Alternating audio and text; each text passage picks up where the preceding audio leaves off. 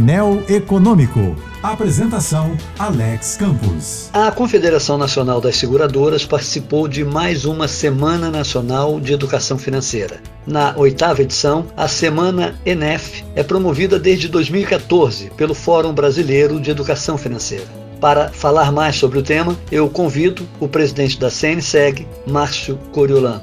Márcio. Alex, a Semana ENEF está entre as datas mais tradicionais do setor de seguros.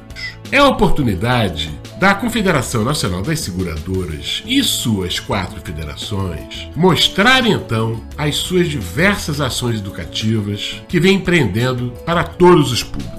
Não apenas os indivíduos e as famílias e as empresas, mas também as instituições. No entanto, Alex, vale ressaltar que essa não é a única data do calendário do Programa de Educação e Seguros da nossa confederação, a CNseg. Nós podemos citar, por exemplo, o glossário de seguros, com todos os termos para poder facilitar a vida das pessoas, o canal CNseg no YouTube, o Segurocast, ações várias em mídias sociais, workshops e muito mais, sabe, Alex? As pessoas precisam ter conhecimento amplo dos seguros para poder tomar suas decisões mais qualificadas, que atendam às suas necessidades. É esse conhecimento, compartilhado com toda a sociedade e consumidores, que realmente agrega valor ao seguro e garante a proteção em qualquer momento de infortúnio, perda de patrimônio ou renda, doença, entre outros riscos. Obrigado, Márcio. A Semana ENEF continua até domingo. Saiba mais sobre o setor de seguros em cnseg.org.br.